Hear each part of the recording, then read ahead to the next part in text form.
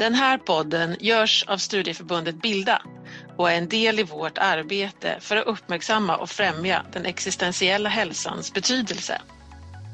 Bilda värnar rätten till att reflektera, provtänka och ändra sig i ljuset av ny kunskap och nya perspektiv. Så det som sägs och delas i de här poddsamtalen ska ses i ljuset av just det och inte som färdiga ställningstaganden. Vi hoppas att du som lyssnar får en möjlighet att vidga dina perspektiv och med det ett större handlingsutrymme i den situation just du befinner dig i. Livet har inga garantier. Det är fullt av överraskningar vi inte kan kontrollera, hur mycket vi än planerar och förbereder.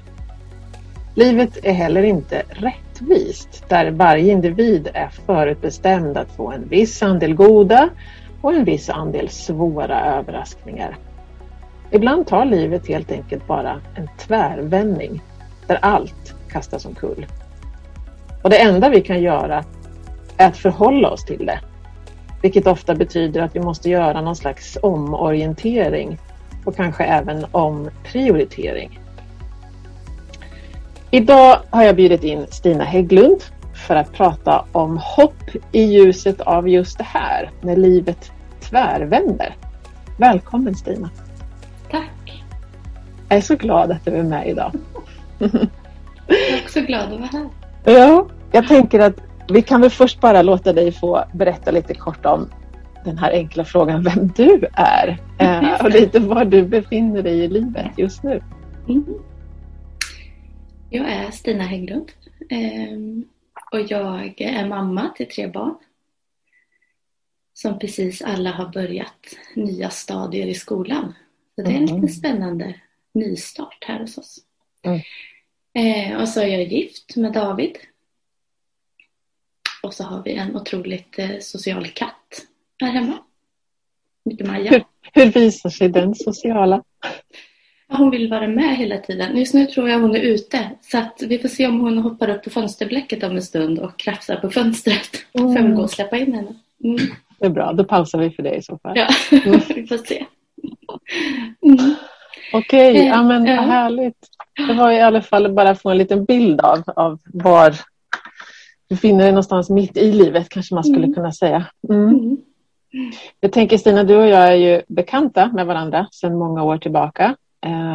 Och för ett tag sedan så fick jag höra av en gemensam bekant att du hade råkat ut för en allvarlig olycka.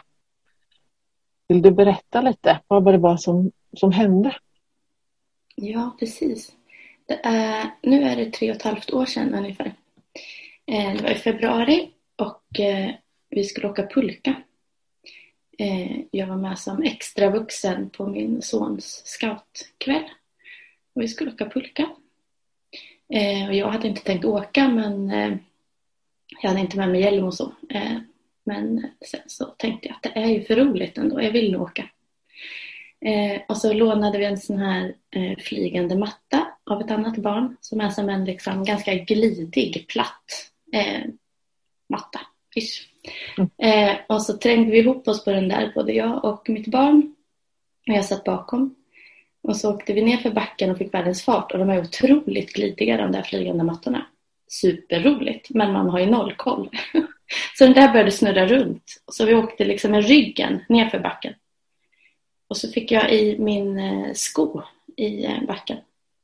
Utanför liksom. Så att det tog tvärstopp.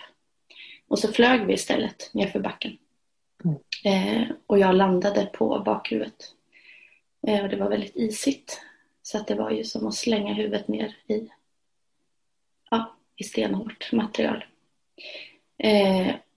Och min upplevelse när jag landade var att huvudet sprack nerifrån nacken och upp liksom. Och det blev svart, men bara någon sekund liksom. Så låg jag kvar där och han tänkte redan i stunden, hade det här varit en tecknad serie hade det nu åkt stjärnor runt mitt huvud. Det var liksom, ja. Och också liksom en första känsla av att, men jag är vuxen, jag är här för att hjälpa till, nu får jag resa på mig, här kan jag inte ligga. Så jag ligger kvar ändå en kort stund, men sen reser jag på mig och känner ändå så här, det är okej. Jag är vimmelkantig, men det är okej. Och sen så vi fortsätter åka pulka och vi grillar korv. Aha, och jag kör bil hem. Oj. Ja, och då mådde jag helt okej liksom. Jag tänkte att det där kommer gå över. Och sen när vi kom hem så la jag mig i soffan. Och då snurrade allt. Då var det verkligen karusell.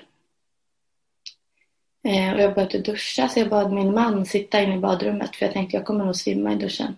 För jag kan knappt stå. Jag gick och la mig. Mådde jätteilla. Och vaknade nästa morgon. Jag skulle lämna barnen, så jag går upp och mår verkligen. Ja, jag mådde så vansinnigt illa. Men får iväg barnen på något lustigt vis och tar mig till jobbet. Och mina kollegor liksom undrar så här: hur mår du, Stina? Du ser lite blek ut. Och jag säger, ja, jag kan ha en hjärnskakning. Men jag svimmade inte länge, så det är ingen fara liksom. Och de tycker, och jag jobbar inom vården. Jag har ett patientmöte. Och efteråt när jag ska skriva ner så har jag ingen aning om vad vi har pratat om. Jag och den här patienten i en timme. Det är liksom borta. Och då säger en klok kollega till mig att nu åker du hem. Och då ringde jag 1177 på vägen hem. Och de sa att du har nog fått en hjärnskakning. Så var hemma en vecka så kommer det vara över. Liksom. Och jag tänker en vecka. De är inte kloka. Jag som har så mycket för mig liksom. Men jag var hemma den där veckan och sov ju i stort sett hela tiden. Mådde illa, var yr och sov. Försökte jobba igen, men det gick inte. Så det tog 2 veckor innan jag träffade en läkare. Då hade jag liksom försökt jobba. Var det fortfarande så att det snurrade och illamående som var? Ja, precis. Ständigt illamående och yrsel.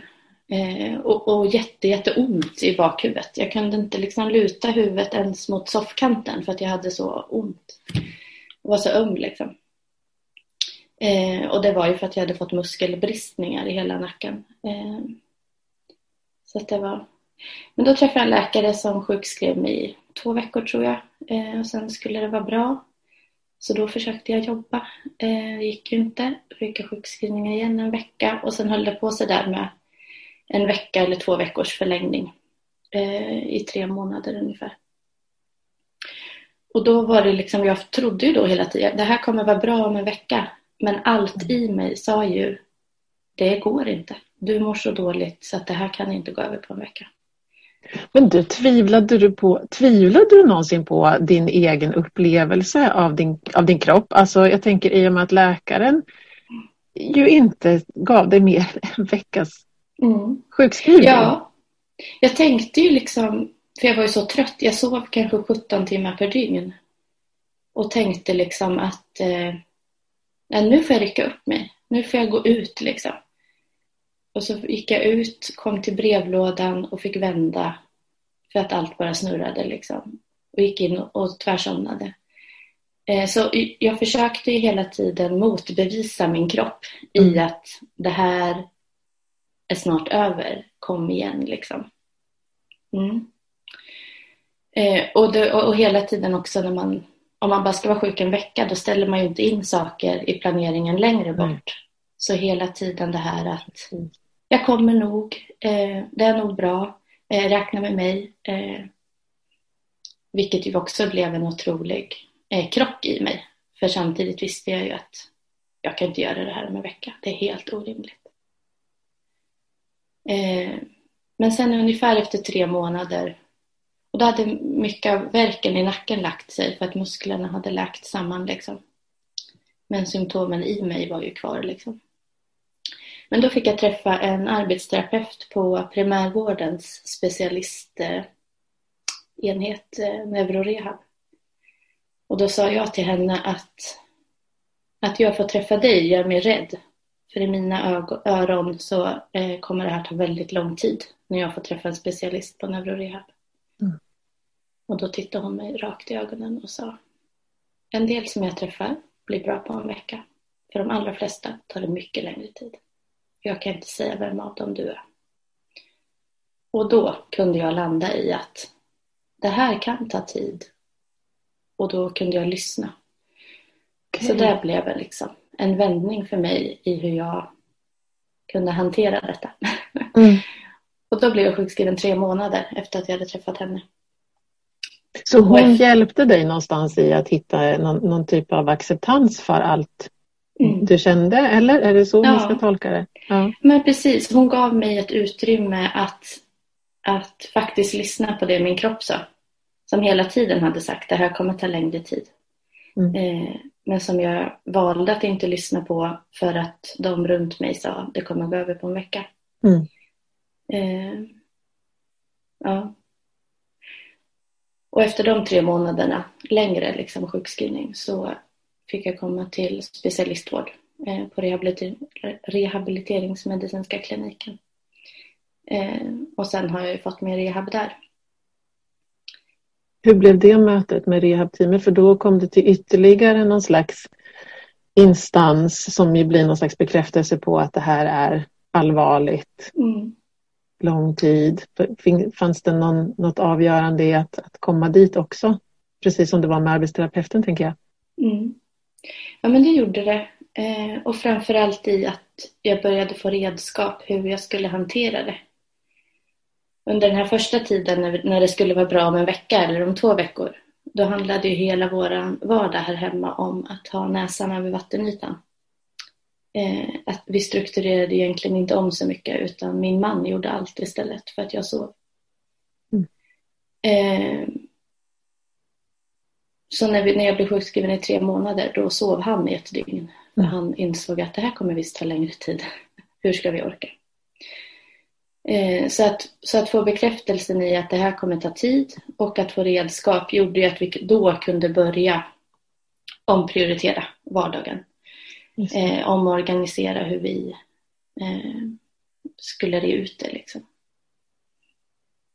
För vi förstod båda att vi kan inte bara trampa vatten med näsan över vattenytan. Det här kan ta år. Vi måste börja leva på ett annat sätt.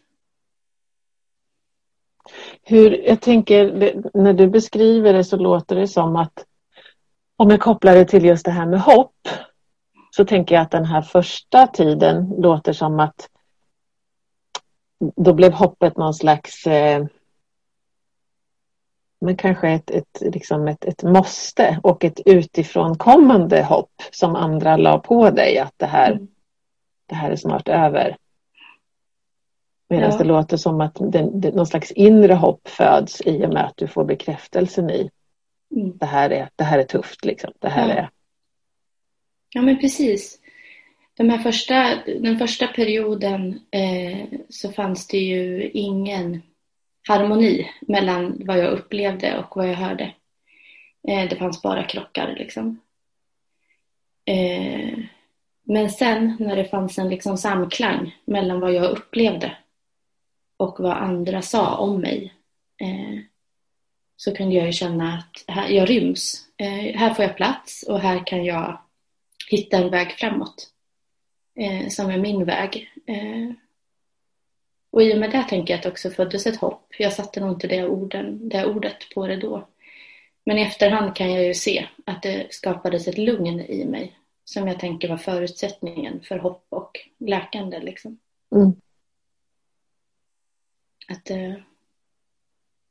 Att stressen försvann. Jag tänker också att du nämner, för ofta när du berättar här så berättar du såklart om dig själv och vad som hände i din kropp och vad du fick för hjälp. Men du nämner ju också din man och familjen, för man är ju sällan helt ensam utan man är länkad till någonting, om det sen är familjemedlemmar eller vänner eller arbetskamrater som man är både beroende av och som andra är beroende av dig som individ. Och du nämner lite grann att det påverkade familjen. Vill du berätta mer om det? Vilket sätt det har påverkat barnen? Eller? Ja, men det har det ju gjort verkligen. De har ju fått lära sig att leva med liksom ytterligare en familjemedlem. Vi har pratat väldigt mycket om hjärnmonstret här hemma. För att kunna sätta ord på det. Och att kunna se att man får vara arg på hjärnmonstret. Man får vara ledsen, man får vara besviken och förbannad liksom. Och det är jag också. Det är inte... Hjärnmonstret gör att jag glömmer, att jag måste gå iväg och vila, att jag inte kan följa med. Alla de här tråkiga sakerna liksom. Och det är inte mamma utan det är hjärnmonstret. Och det tror jag har gjort att vi har kunnat förhålla oss till det ihop. Vi har kunnat vara arga på hjärnmonstret ihop. Så det är väl liksom blivit ett sätt att hantera känslorna kring att mamma har ändrats. Och sen rent liksom praktiskt. Min minsta var 2,5 när det hände. Så hon minns ju inget innan. Och jag minns så tydligt. Jag vet inte hur lång tid det hade gått då. Jag följde med och köpte lördagsgodis. Och då fick vi ha en tydlig plan liksom. Vi har kanske 2 minuter med bil till Ica. Så det var ju så här. Alla är knäpptysta i bilen. Och sen har man tänkt ut innan vilket godis man ska ha. Så går vi in och så tar man det godiset. Och så går ni ut till bilen igen, barnen. Och jag går och betalar. Sen kommer jag ut till bilen. Och då är vi fortfarande knäpptysta. Och då behöver jag sitta och blunda en stund. Och sen kan vi köra hem. Och då behöver jag vila. Så då får ni sitta på en film. För pappa väntar hemma. Och det här blev en sån happening, du vet. Mamma ska köpa lördagsgodis. Det blev ju liksom det största som hade hänt på... Så detta pratade ju min lilla om mycket liksom. Vet ni, mamma köpte lördagsgodis. Så det har ju såklart påverkat dem otroligt mycket liksom. Att, ja. Och vi pratar om det, eller vi pratar ganska ofta om det. Mindre nu när mer och mer når som vanligt igen. Men vad liksom, kan det ha blivit något bra också av det här? Och då var min äldsta liksom ganska snabb att säga att ja, du är alltid hemma. Du behöver inte vara själva. Du är alltid där liksom. Och det sätter nog ganska fint på hur mycket har ändrats från att göra till att vara. Jag gör inte så mycket längre. Jo, mer och mer gör jag ju. Men under lång period gjorde jag ju ingenting. Men jag var hela tiden. Din närvaro var tydlig. Ja, precis. Och det är väldigt fint. Jag tänker att det är något jag inte hade velat vara utan. All den där bara att vara med barnen. Sen har vi fått anpassa varandet. Men det har blivit otroligt mycket vara och tid ihop ändå. Men för jag tänker, du skriver ju på Instagram mycket om din resa. Och där jag vet att jag har läst just det här att någon av inläggen du skrev om att men de här insikterna som har kommit, som du nämner nu, att jag hade inte velat vara utan det här. Men hur sätter du det i förhållande till att du just drabbades av olyckan? Och hur liksom, tänker du att det fanns en mening med att jag drabbades av det här för att jag skulle inse världen i livet? Eller hur ser du? Hur får du ihop den här bilden av? Nej, men det tänker jag inte. Jag tänker att det händer mycket i livet som är helt meningslöst. Som inte i sig har något värde liksom. Och samtidigt så tror jag att allting kan få en mening i liksom hur vi hanterar saker i efterhand och så. Vi har haft en så tydlig bild som väl har hjälpt mig att se det där. Jag är troende. Jag har en kristen tro. Och jag har haft en bild flera gånger sedan olyckan av hur jag flyger ner för den här backen och landar på huvudet. Och att jag samtidigt står längst ner i backen och ser det här hända. Och hur jag har liksom känt att där tog livet stopp. Inte slut, men det tog stopp.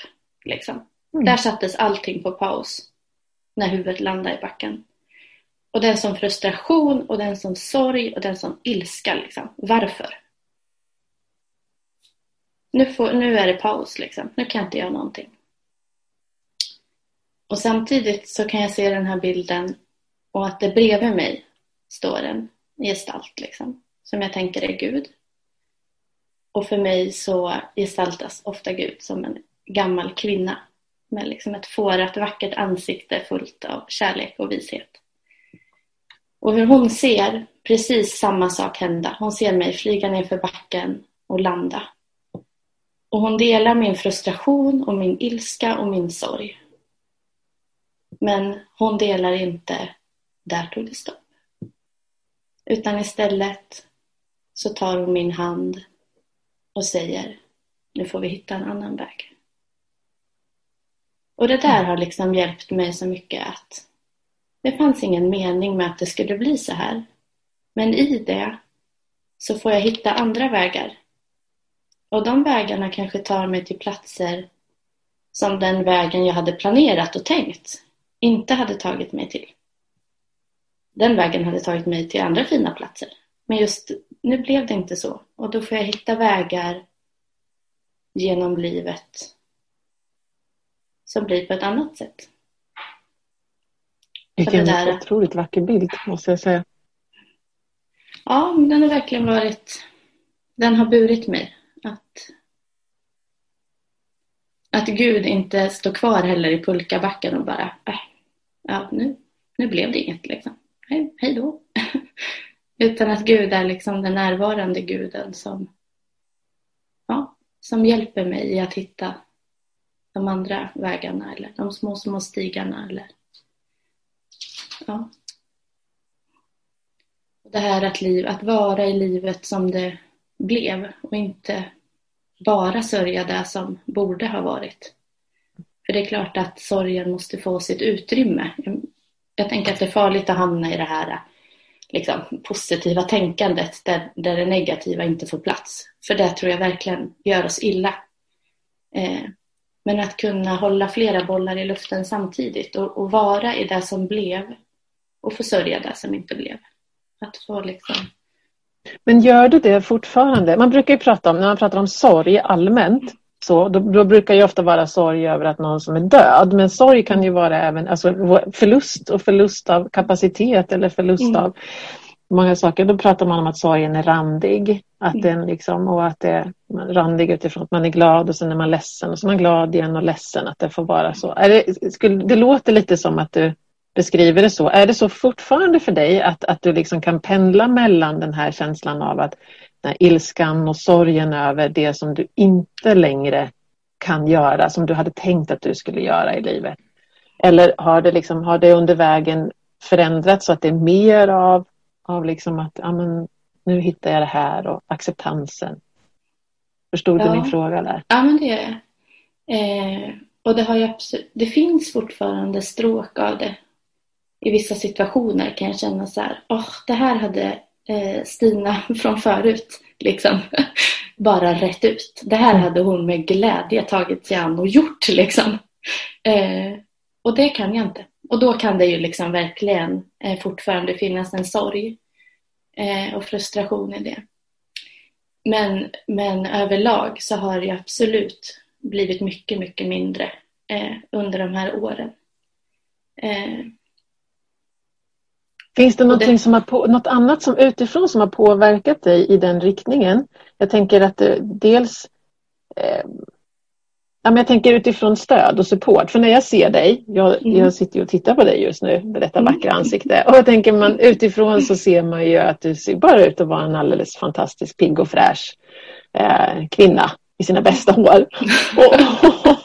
Och då tänker man, men varför, alltså hur blir den kontrasten, och har du hittat stöd ifrån andra som har kunnat liksom se det du lever med, eller hur har det påverkat dig? Ja, men jag tänker stödet från vården har ju varit liksom helt fantastiskt i min rehab av tröttheten, av min ögonmotorik stördes, så att jag har fått göra liksom ögonrehab och arbetsminnesträning. Jag har fått strategier, jag har fått liksom så mycket verktyg. Och det har ju varit liksom, utan det hade det inte gått.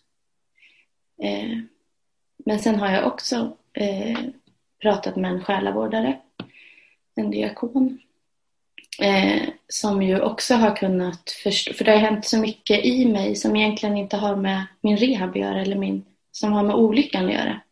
Men det har väckt så mycket i mig som har liksom med hela mig att göra.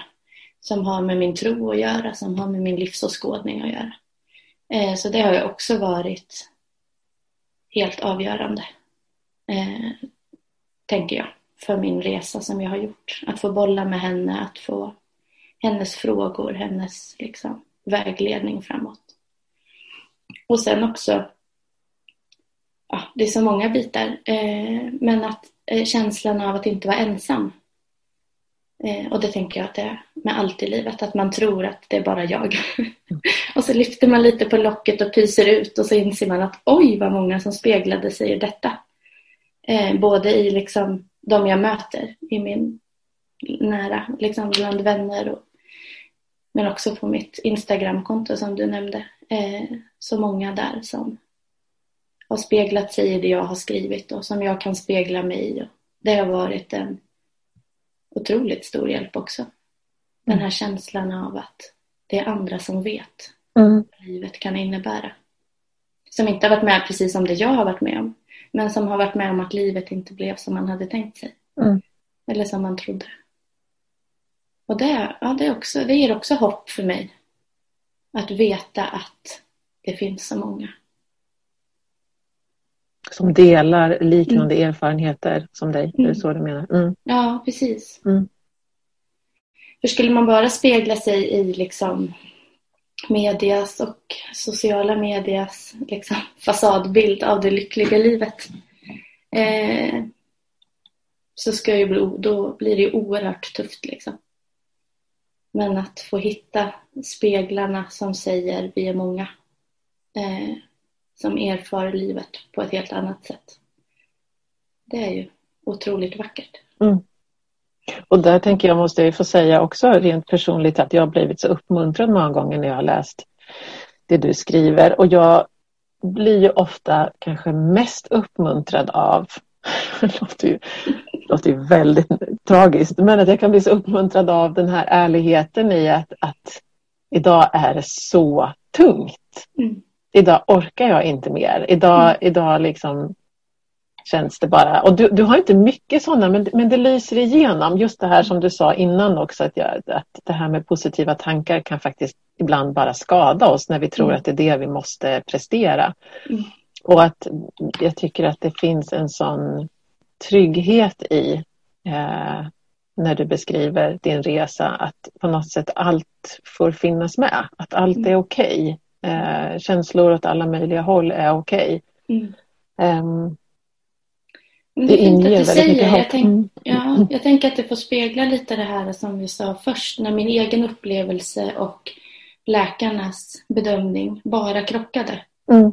Jag tänker att det är det som händer när vi låtsas att det bara positiva finns. Det krockar i oss. För livet är inte så. Livet är inte... Det är inte bara svart eller vitt. Det finns alltid alla nyanser liksom. I olika mängd. Men att vara ärlig mot sig själv, så att man inte utsätter sig för de här krockarna. För det gör oss så illa liksom. Utan att skapa ett rum för sig själv och där man ryms. Det tror jag är så otroligt viktigt. Ja, precis. Och där jag också tänker att det blir utifrån det du berättar just om ditt möte med läkarna i början. De gav ju inte riktigt kanske dig utrymmet att få den här, att det skulle stämma ihop. Och att även om vi själva kommer fram till att nej, men det är någonting som inte stämmer, så behöver vi andra människor som någonstans bekräftar utifrån en profession eller utifrån att man delar samma erfarenhet eller någonting som gör att man liksom kanske kan hålla fast sig i, det är okej. Den här krocken, det är något som inte stämmer. Det är okej att jag känner så. Jag behöver ta det vidare. Vi behöver varandra i det, tänker jag. Ja. Precis, jag tänker att vi på så många platser i livet hamnar i det här hur det borde vara. Man svarar hur det borde. Man låtsas att man mår som man borde. Man inreder som man borde och inte som man själv tycker. För att vi är så liksom, jag vet inte, det är något i oss kanske det här att man vill gå med en flock, man vill inte sticka ut. Jag vet inte, det är ju säkert något positivt. Jag vet inte, att vi vill vara ihop liksom. Men att i det inte glömma att jag också är jag. Jag tänker att det kanske också handlar mycket om vilka förväntningar man själv har på sig själv och också vilka förväntningar man tror att andra har på en. I ditt fall, jag tänker med jobbet, men du har patienter som väntar på dig. Du kan inte bara vara hemma. Nej. Jag har arbetskamrater, så om jag inte kommer då måste de ta över och göra mina grejer. Det blir tufft. Nu måste jag prestera. Eller jag har 3 barn. De måste ha en stark mamma som klarar av. Mannen måste också få sova. Det finns så många sådana här förväntningar som man skulle kunna gå helt upp i. Och att man kan behöva hjälpen där att nu behöver du pausa. Det finns ett hopp i att få den där bekräftelsen i att det är okej. Precis, och hjälpen är att prioritera i det där. Just det. Jag tänker att vi kanske också lätt prioriterar utifrån var de största förväntningarna eller de liksom, men att man kanske jobbar då istället för att finnas där hemma. Eller man liksom städar istället för att läsa en godnattsaga för barnen. Att liksom hitta det där också. Men vad är faktiskt viktigt för mig? Och att stå för det. Att liksom, Och jag har ju insett under den här resan att jag har alltid tänkt på mig själv som en människa som lyssnar. Att jag är en lyssnande människa. Och det tror jag att jag är. Men jag inser att jag har aldrig lyssnat på mig själv. Jag har ju lyssnat och lyssnat och lyssnat. Och jag hade ju energi så att jag räckte åt både liksom, det som var mig nära och det som var långt bort och det som var ännu längre bort. Liksom. Men när min energi blir så liten att jag inte ens liksom, att jag måste sova så mycket på en dag att jag inte både hinner tömma diskmaskinen och sätta på kaffe, för då är energin slut. Liksom. Då måste jag ju veta vad är egentligen viktigt för mig. För jag kan inte bara strössla ut min energi till alla som behöver och vill och förväntar sig. Eller som jag tror förväntar sig. Just det. Så för de här åren har ju verkligen för mig blivit att jag har lärt mig. Vem är jag? Var slutar jag? Var börjar jag? Hur känns jag? Var är mina konturer liksom? Det har varit en fantastisk resa. Jag upptäckte att jag är en ganska trevlig människa att vara med, bara mig själv liksom. Jag tyckte inte om att vara ensam förut. Jag tänker så här, men jag är ganska trevligt. Och det tänker jag. Faktiskt hoppingivande att man kan få uppleva. Man kan hamna där att man känner så. Ja, men det tänker jag att den här resan, utan den här liksom påtvingade resan, kanske jag inte hade kommit dit. Tänk om jag hade fortsatt när jag var liksom 60-70. Att bara springa och göra allt som alla andra ville att jag skulle göra. Usch. Det är en klok som har sagt att det finns skatter man bara hittar i mörkret. Just det. Ja, den är stark. Det finns skatter man bara hittar i mörkret. Den tycker jag vi tar med oss. För jag ser nu att vi ska börja avsluta faktiskt. Jag skulle kunna prata väldigt mycket längre med dig. Men jag tänker en sista sån bara liksom.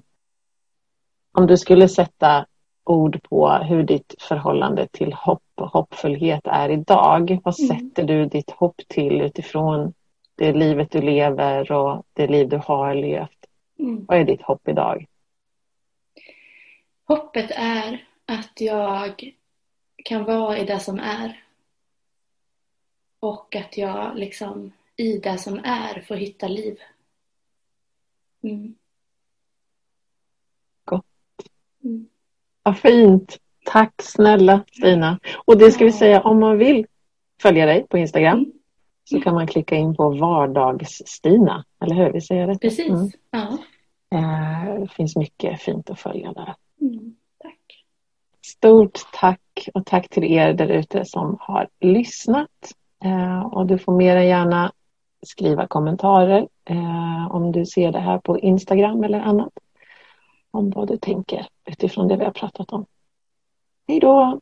Hej då!